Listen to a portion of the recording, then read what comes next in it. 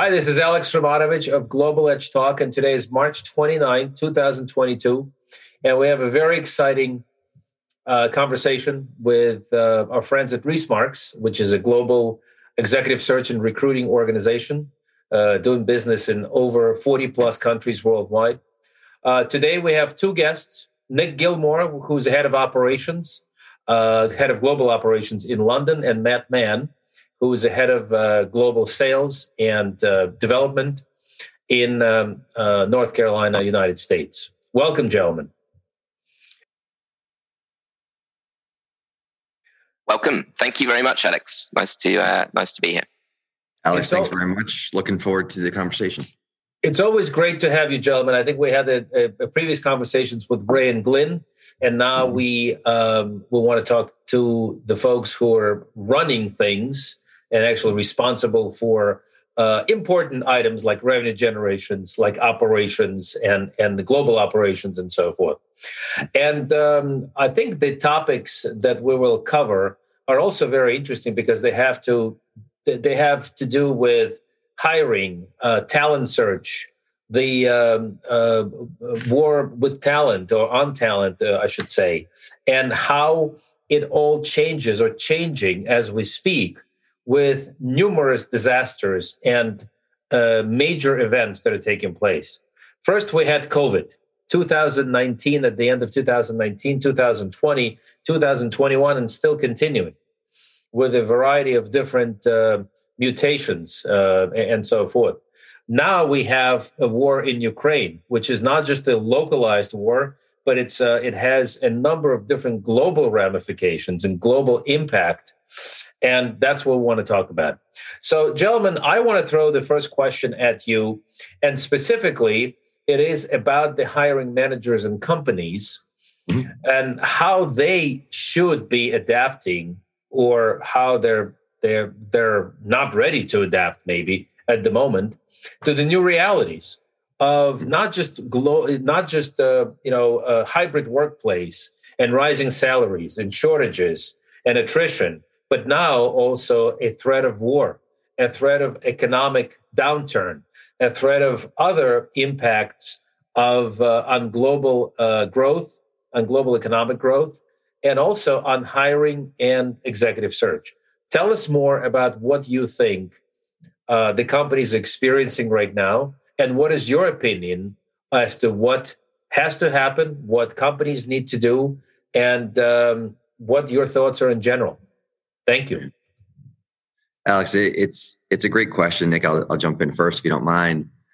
So as a company, we've all, 15, 20 years, we've been helping companies expand internationally. So there's always this sort of question of how do we get into new markets? Where should we go? All these sort of underlying questions as we go through it. And to your question, what's going on with the war in Ukraine, which obviously we all know is just an awful thing that's happening right now, and our hearts go out to that. But when we are talking to companies about their talent, right? Because most of what we focus in is on the talent. How do we find the right people that fit into the company, and so on and so forth? It's also about where do we plan. A lot of times companies think about it and they come to us after the fact, after they've made mistakes. Right? The more we can plan, the better we can really realize what's happening in the world and can react. When I look at what is going on in Ukraine, with what happened with COVID, it's just the same thing over and over again, year over year, when you have disasters that happen, right? These things are happening every few years, right? We're a global economy.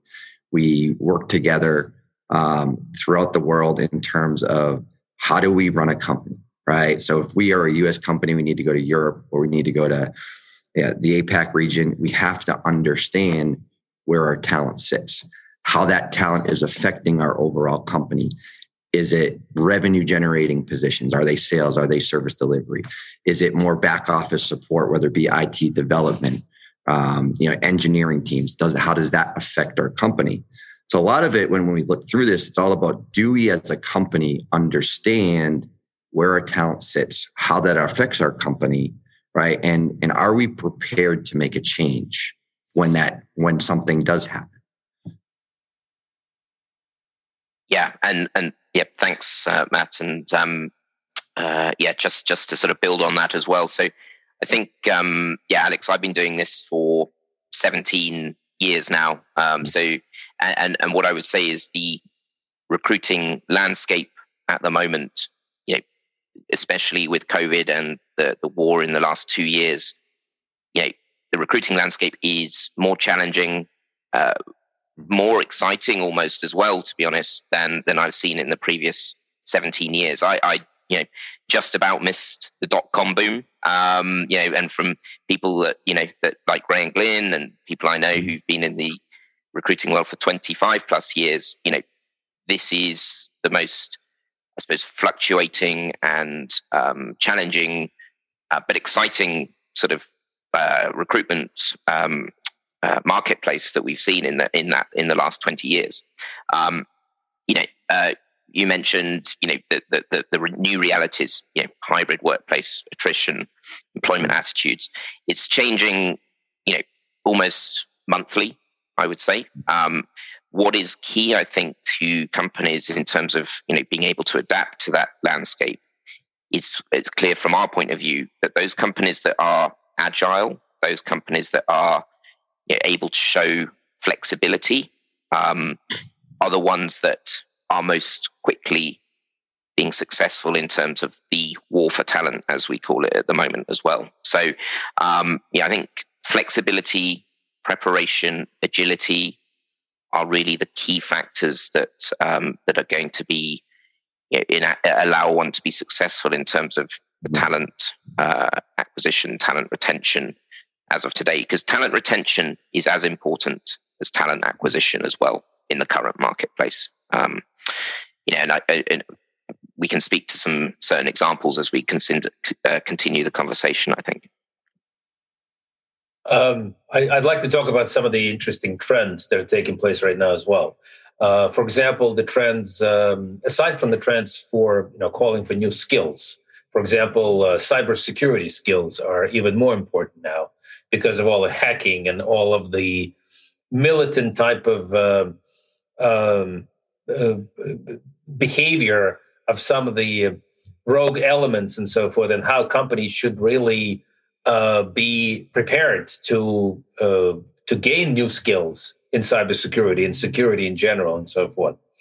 Aside from the fact that some of the Ukrainian companies, for example, are losing employees to war, whether these employees that are, you know, volunteering to go into a territorial defense, for example, or enlisting into the Ukrainian army. That's a more, you know, radical, more, you know, difficult thing for the companies to experience. You know, more emotional, obviously, ones, but also the risk of some of the Eastern European and European countries where companies have to potentially look at some of the geographic flexibilities, right, for their employees. You know, first they had to worry about the hybrid workplace with COVID. Now they have to worry about the geographic flexibility as well in how they place their top employees or top talent or something like that, right? Now, reesmarx, it seems that reesmarx is extremely well positioned because you have a lot of global experience, so you kind of understand the you know, countries and locations from the not only demographic and geographic standpoint, but some of the, you know, local capabilities and some of the local taxation laws and so forth, but also where the talent resides or where the talent can reside and how to even make the movements of that talent and so forth. Tell me more about how these companies can be flexible. Let's talk a little bit about this in more detail.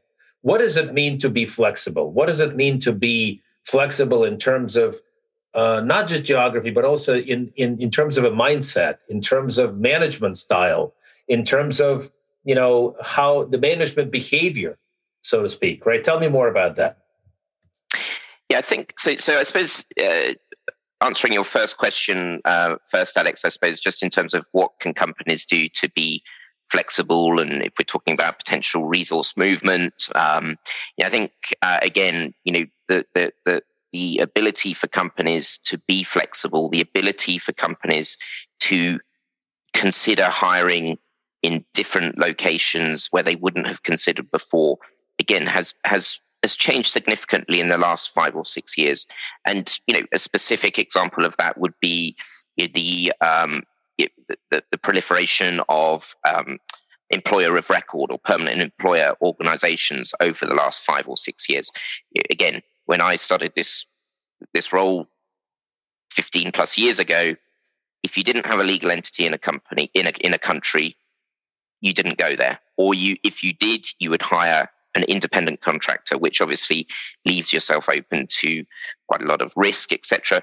Whereas now, within reason, it's pretty simple to go into a new country, to start operations in a new country, utilize an employer of record, and bring on staff, that are committed to you as a company and are, effectively speaking, working for you in that country. So that has allowed, companies, again, and it's been very helpful through the COVID and obviously the war situation, where companies can think about, okay, we need to look at a new location. Now we need to determine where that location is going to be. We need to be open to maybe not putting everything in one country, but maybe we put it in 2 or 3 countries. If we're looking at IT support or software development teams, maybe we say, right, okay, we don't just have a location in India. We're going to open up a location in Eastern Europe. We're going to open up a location in South America. And therefore, you are as well sort of mitigating your risk to a certain extent. You don't have a team all in one location. You can never 100% predict what disasters are potentially there, but you're mitigating your risk. So there is, and that I suppose comes to that behavior of management as well, in terms of just having an open mind to not just having to go with the traditional or the status quo. It's okay, being fully aware of the options and then understanding, there are different solutions to problems that the solutions are different to what they were a few years ago. Nick, these are good points. And Alex, I've heard you say flexibility, numerous times in this conversation, right? And what is flexibility, right? It's a mindset, right? It's the ability to make change or not make change, when you're faced with something. I think, so I heard this actually on a call with a client this morning. We started talking about what they can do to accelerate their sales hiring, optimize a few other areas of their consulting business within the US, but also within Europe. And the sort of phrase and what they're trying to do to gather a company, and you mentioned what can management do. I think it's really this structured flexibility. I think that's kind of a new phrase I'm starting to hear more and more, is how do we create a culture of structured flexibility within an organization?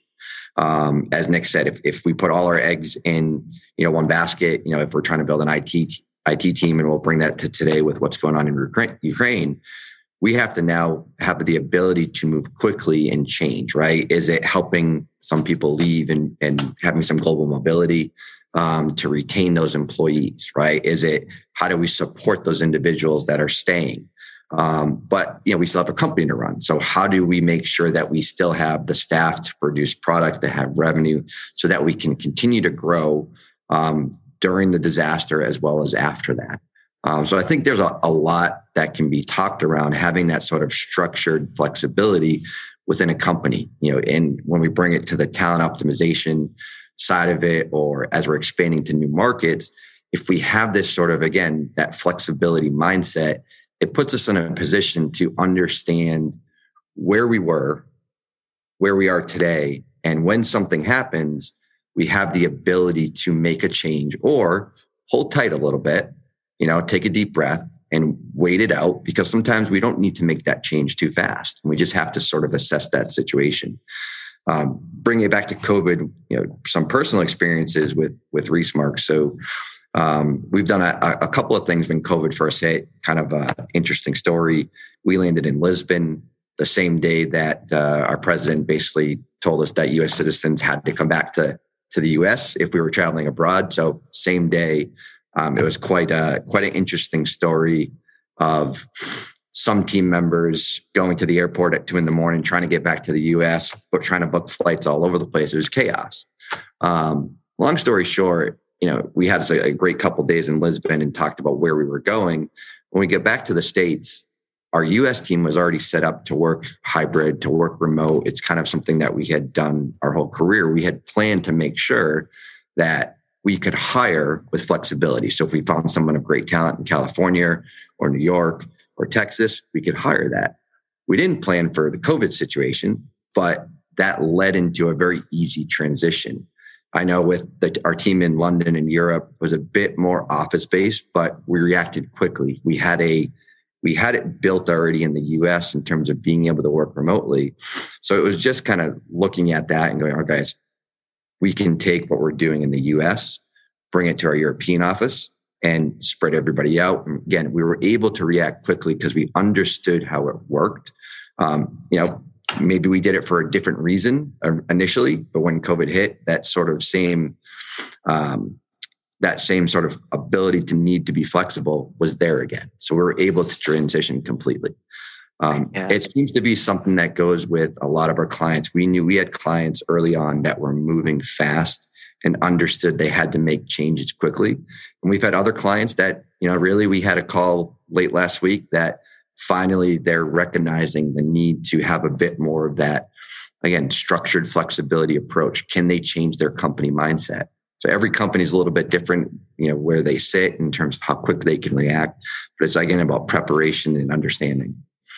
Yeah, and I think that, very important points. I think again, going to that mindset, I think we were probably already in a situation. I think with millennials, there was a different mindset, in what they were looking for out of an employer and out of their work to what people were 30, 40 years ago. So we were already in that mindset. And I think, COVID and situations like COVID, situations like the war in Ukraine, which obviously, is devastating for families, etc., as was COVID on a global basis. I think that, again, just put people's mindset more to, obviously, what's sort of in the employment for them? What are they going to get out, from the employer as well? What flexibility they're going to have? Family is more important. So we got to a situation, I think, very clearly, in COVID, and certainly by the end of COVID, where, people didn't have to consider how did they take their children to school in the morning and fit it in with work. Matt, again, referring to that call you mentioned with a client a minute ago. Now they're in a situation, that client is moving to implement a situation where if you need to be out between 8 and 9:30 in the morning to take your children to school, that's fine. Again, 3-4 years ago, that wasn't necessarily the case. I know from a personal point of view, during COVID, a lot of my family lives up in the north of Scotland. I didn't have a chance to go and see them for 18 months. And one of the things I said to myself was, okay, when we come out of COVID, I'm going to make sure it's easy for me to get there. I'm going to make sure that I spend some more time up there and I can work from up there. I don't have to think, right, I'm going to take 2 or 3 days holiday and to spend 4 or 5 days up there. I can say, right, I'm going to go up at the weekend and I'm going to work Monday, Tuesday from Scotland. And then, then I'll come back. And it's allowed us as a company ourselves, as Matt said, to a lot of the people we have working for us now are people that wouldn't have been working for us 3 years ago because we were in the UK or in European team, we were a office-based mentality. So we've now actually been able to really hire the best people, not the best people who are within an hour's commute of the office. And I think that's something that is really important in terms of mindset for companies to get around, especially our main client base, Alex, is small, medium-sized, expanding, growing companies. So those type of companies that are looking to attract top talent, sometimes they're coming from the larger organizations. One of the big pulls to the smaller growing companies is agility and flexibility. Mm-hmm. So that's a key point, I think, in terms of mindset of hiring managers and companies as a whole, is just to sort of get minds around that and that flexibility. Get that word. Nick, it's a good point. And Alex, just kind of bringing it back to the management piece of it. We talk a lot about Ukraine and COVID because it's the most, it's affecting everybody at this point. But as we work with companies that are going into a new market for the first time, or sometimes it's a second time because they made mistakes, what we're all talking about is understanding, where we're going, what we're doing, and the effect of, hey, if something goes wrong, it doesn't have to be something as awful as the war, right? It could be something as simple as, hey, I hired a great salesperson in a country. They did a great job. I didn't employ them correctly. And now I'm getting a tax and a penalty that $1 million in revenue they sold. I have a $2 million fine. So now I'm losing money, right? And these are all things that they're complex when you get into the legalese of it all. But there are avenues, as Nick said, with the EORs, PEOs, understanding the local market, understanding the culture, understanding how to find the right people. There's all ways that we can avoid those pieces that, again, is it a global disaster, or is it just something within your own company that you have to be aware of and you can avoid, and understand how to react if something is going to happen? Yeah, and I think, again, sorry, Alex, not to labor the point too much, but I think we're talking about I think a key point and absolutely vital for our clients at the moment is retention of talent, and that mindset change as well applies as much to retention of talent as attracting new talent. So, because obviously it's one has to, I think, be very careful about, being mindful of, okay, well, it's great to have that mindset about new people we're bringing in. Let's not be complacent about the talented staff that we already have, that we want to make sure we keep. So let's make sure that, because those people are going to be having the same thoughts as people looking for jobs and that are coming to you. They're going to have the same mindset. Okay, I need to see some more flexibility. I need to be able to fit my life in around my work. So again, I think just that retention of talent, and again, aside from the behavior, maybe looking. I know we briefly mentioned rising salaries at the moment. If retention of talent as well is, one has to be very mindful of making sure that the current staff are being remunerated, as much as anyone, that you're looking to bring in. I know, Matt, you've had a client where we've had long discussions with them about, staff that they have and they highly rate, and our recommendation to them as we're searching for additions to that team is that the people we're seeing in the market in the same roles as your staff who you highly rate are expecting 20 to 25% higher. So be careful, because some of those employees, even if they're very happy, will be seeing opportunities that are a significantly higher salary. And they will, some of those people will be turned by a salary as well. And Alex, you and I have spoken about talent optimization in the past, right? And that's really what we're talking about. Yes, absolutely. We can go help you find people to bring in, but also that is something that we can do for you is we can kind of help you assess, who are your best people, right? If we're out searching for new people, there's going to be somebody looking at your company, right? All your best employees you should assume they are getting recruited. So do you understand what your top performers are doing? Do you understand what drives them, what motivates them? Everybody wants more money. Everybody always wants more money. But what does drive these people, right? Is it a new challenge, right? Typically, your top performers, they probably get bored if you don't give them new challenges, right? We always want to make sure we understand, who our people are, where they sit, what the impact would be if we lost them, and how we can retain them, right? And if we can't retain them, how do we replace them? Do we have a single point of failure? We don't want to have that in a company, right? We want to make sure that our risk is mitigated on all accounts. Those are excellent points, gentlemen. And it seems that with all these changes, global changes, very impactful changes, the entire management team, the entire C-suite has to start thinking differently. They have to start thinking in terms of risk management and risk anticipation. They have to start thinking in terms of research and geopolitical changes, and so forth. Now, let's talk a little bit about the role of governments in this entire situation. I know that you work with a lot of economic development agencies for a number of different governments, whether it's Spain or Puerto Rico or Mexico or even China and some of the other countries out there, Singapore. It seems to me that now is a great time, in the time of this colossal changes in geography and colossal changes in migration of talent, and the fact that talent is going remote or in hybrid mode. It seems to me that a lot of countries at the country level, economic development level, have a great opportunity to start proactively marketing to those major organizations, major global organizations. Granted, you're working with a lot of the small, medium-sized businesses, but even then, they can make global decisions, right? Tell us a little bit more about what some of the governments are doing right now, and what other governments should be doing in terms of attracting that talent, attracting those companies into their geographies. Alex, it's a very good question. We've had, over the years, a lot of exposure to whether it be, states within the U.S. that are trying to attract talent, trying to attract companies to their states, whether it be domestic expansion or international companies coming to the U.S. and then vice versa.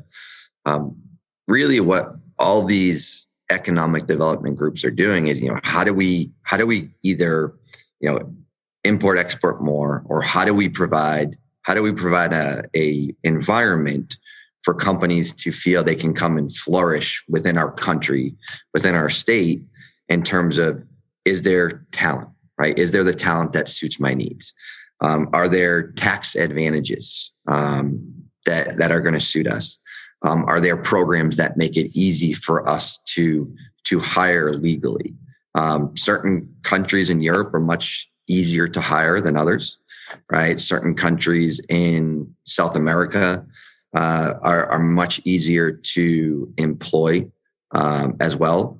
And we've had multiple conversations with these government entities, and really it's the sort of sales pitch that says, all right, why come to this country? And not every country is right for every company. When we look at, let's just South America has been a hotbed for companies to start expanding to, or as we've been talking about throughout this call, mitigating their risk. A lot of companies have built IT teams in India or Eastern Europe, but with COVID and the ability to hire through the EORs, PEOs, and then also starting to think about time zone issues and so on, South America, Latin America has become a much more desired place for a lot of, especially U.S. companies. Again, time zones have become easier.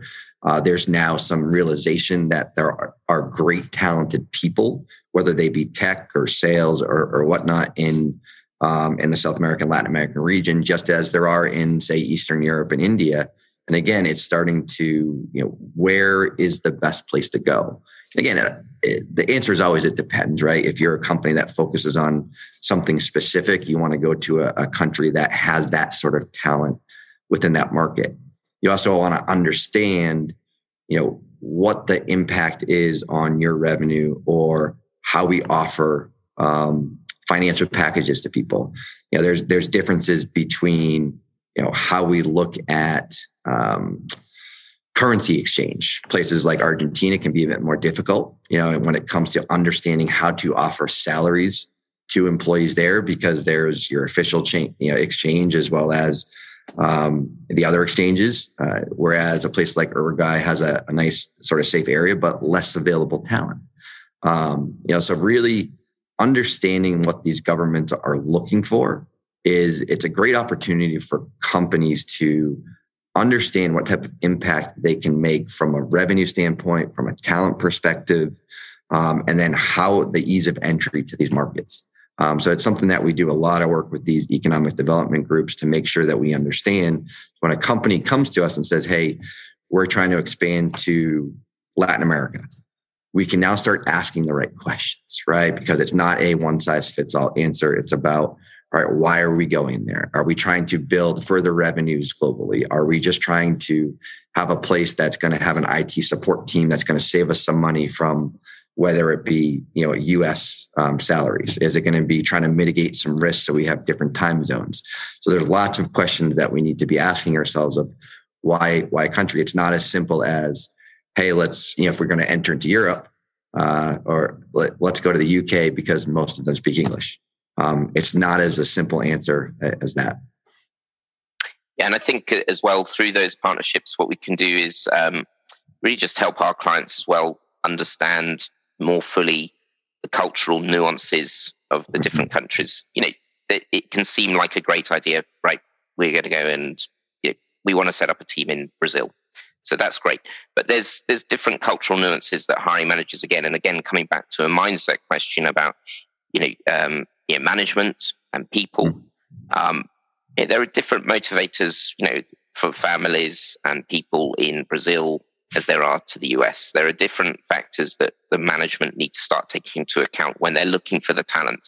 The talent is there, as Matt said. The talent is there in most locations, depending on the exact role, obviously. But the talent is there. But there are different motivations, and it's again then as an organization, again just being fully aware and understanding of the different mindsets and the different motivations of people in different locations and what's important to them. And again, that's something that where we come into, our own, I think, is when we're speaking with our clients and they're considering various different locations. Okay, as Matt said, what's important to you in terms of the people you're looking to hire? What's important to you in terms of what are you aiming to get from this? So we can help them understand where maybe the biggest pool of talent is if they're looking for multiple hires. Okay, if they can be flexible and we can be saying, okay, we'll look in Brazil or Argentina and we can put you in touch with right partners again to help you set up there. So again, I think, and one thing I would say is probably, again, quite related to our business specifically. If we're talking about, what can governments do, I think is if governments in some of the emerging countries invest in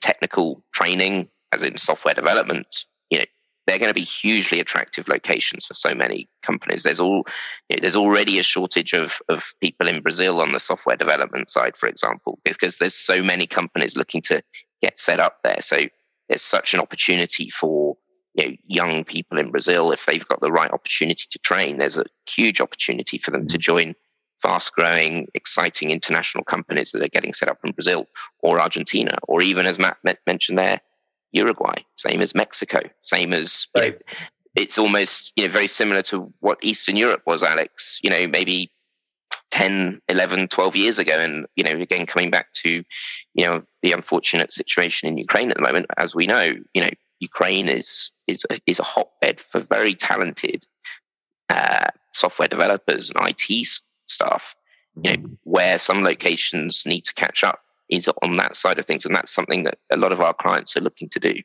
Absolutely. Gentlemen, that actually brings a very good point.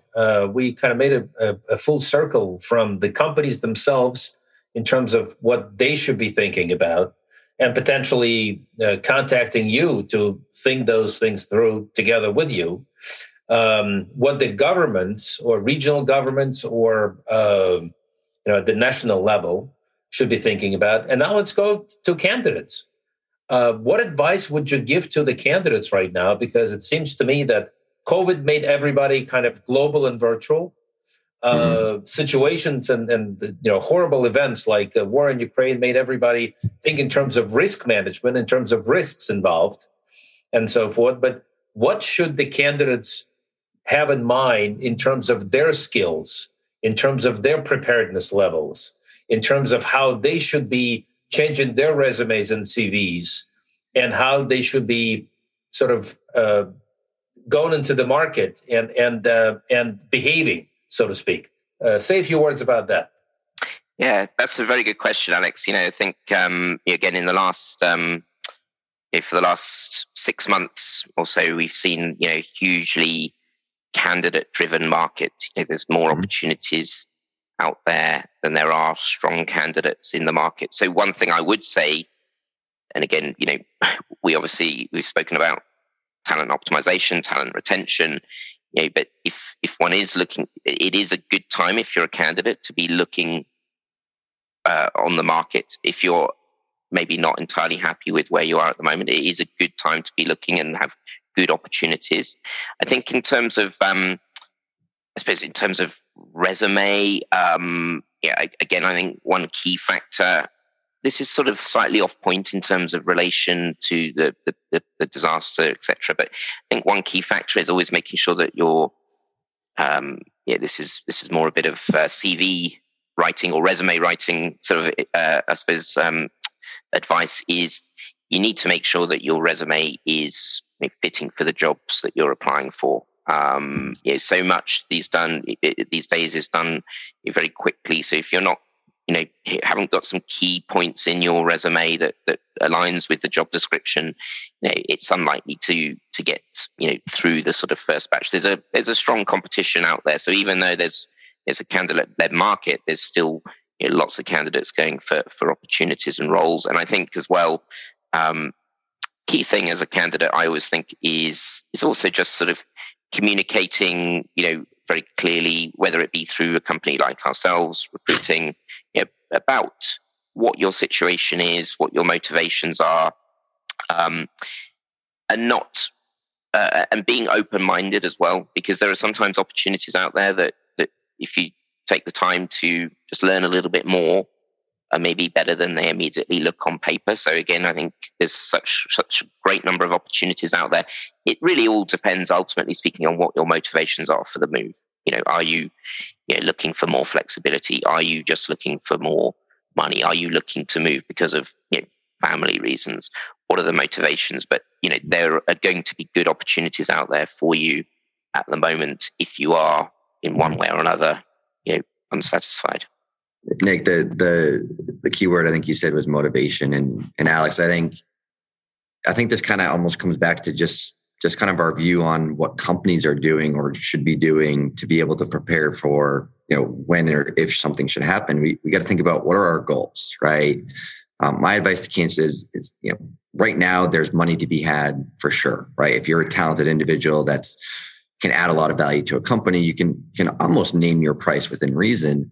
But we also have to remember, what is your long-term goal, right? If you're a younger individual that has a long career ahead of you, just jumping to the next job that gives you a ton more money may not get you closer to that long-term goal. So you have to kind of think about it there. Now, if you're sort of at the end of your career and you can offer a lot and you can jump to a job that can get you to retirement quicker, whatever, because maybe there's some stock that comes with an opportunity, then your goals are different than somebody else. So I think that's the biggest thing we can look at is, what is your long-term goal? Does this change get you to there? How does that impact your family life, right? If you have family, what does that look like? So I think that's the biggest thing. A lot of times when we start, and we recruit people all the time out of jobs that they maybe weren't looking, there's usually something they might be unhappy with, right? So we're trying to figure out how can we put them in a better situation to reach their long-term goals. Our goal is not to just flip somebody into a job for 3 months or 6 months. Our goal with our clients is to make sure we find candidates who are going to make an impact with the company that we place them with. Our hope is that they're there 2, 3, 4, 5, 6, 7 years, depending on the goal of the company, but that they're in a situation where they're challenged, where they're adding value, and they can see a nice career path, either within that company or, at some point, they move on to the next one after 4 or 5, 6 years. So again, I think it's similar to the companies. Do we know what we're looking for, right? Are we just chasing money? And if that's the case, that's fine. Just be honest about it. That could have a different impact on you later on, right? Now's a good time to do that. But again, preparedness, understanding the situation, understanding what you're looking for, to me is some of the biggest areas to focus on. Again, because that decision today is going to impact you later on. So if we're just moving for money, when the market flips, we know it will at some point. Hopefully it's another 4 or 5 years down the line, but it will flip. And, companies are going to have to look at who's making a major impact, right? The top earners, we're always going to look at that, right? Do we keep our top earners? In some cases, yes. In some cases, no. So we just kind of have to make sure that we think those things through as we go and decide to take a job. Absolutely. And I think, again, that, Matt, as you said, the motivation there is key. again, if you're all well and good, if you're looking for just the next big salary increase, that's great, and good luck to you. Today's probably the day to do it. But again, as Matt said, what's the impact on future career? Again, obviously from our point of view, and again, I think however much changes, in terms of mindset and views, I know hiring managers are always looking at previous record of experience and previous tenures at companies. And if you're in a situation where you end up moving a role every year for 3 or 4 years, that's going to have an impact on your options later on. So again, I think it's key that, okay, so if you're motivated, okay, can you see that realistically being the next 3-4 years? Not is this a great situation for 12 months because I'm getting a 25% salary increase. If you're thinking about future career 7-8 years down the line, okay, do you also see that as being the place where you can be for the next 2 or 3 years, so that it doesn't have a negative impact on your CV resume moving forward? Gentlemen, it's always a pleasure to talk to you about a variety of different factors affecting recruitment, career changes or career development, executive search, and global trends that are taking place in this space. We've covered the impact of major disasters and events such as COVID and the war in Ukraine. We've covered a number of different trends that are taking place, not only in the place of work in companies and small, medium-sized and enterprises, but also within the governments and economic development offices, and also the behaviors of the candidates themselves. We're actually going to, a note to our audience, we're going to transcribe this entire conversation. We'll include a lot of the links and summaries of these topics in the written format as well. And we will be happy to share a lot of information about reesmarx, who always has plenty of advice, plenty of interesting stories, plenty of great case studies and success stories. And Nick and Matt, I want to thank you once again for being our guests, and we'll continue this conversation going into the future. Alex, thank you very much. Alex. Enjoyed our time. Yeah, pleasure. Thank you. Speak soon.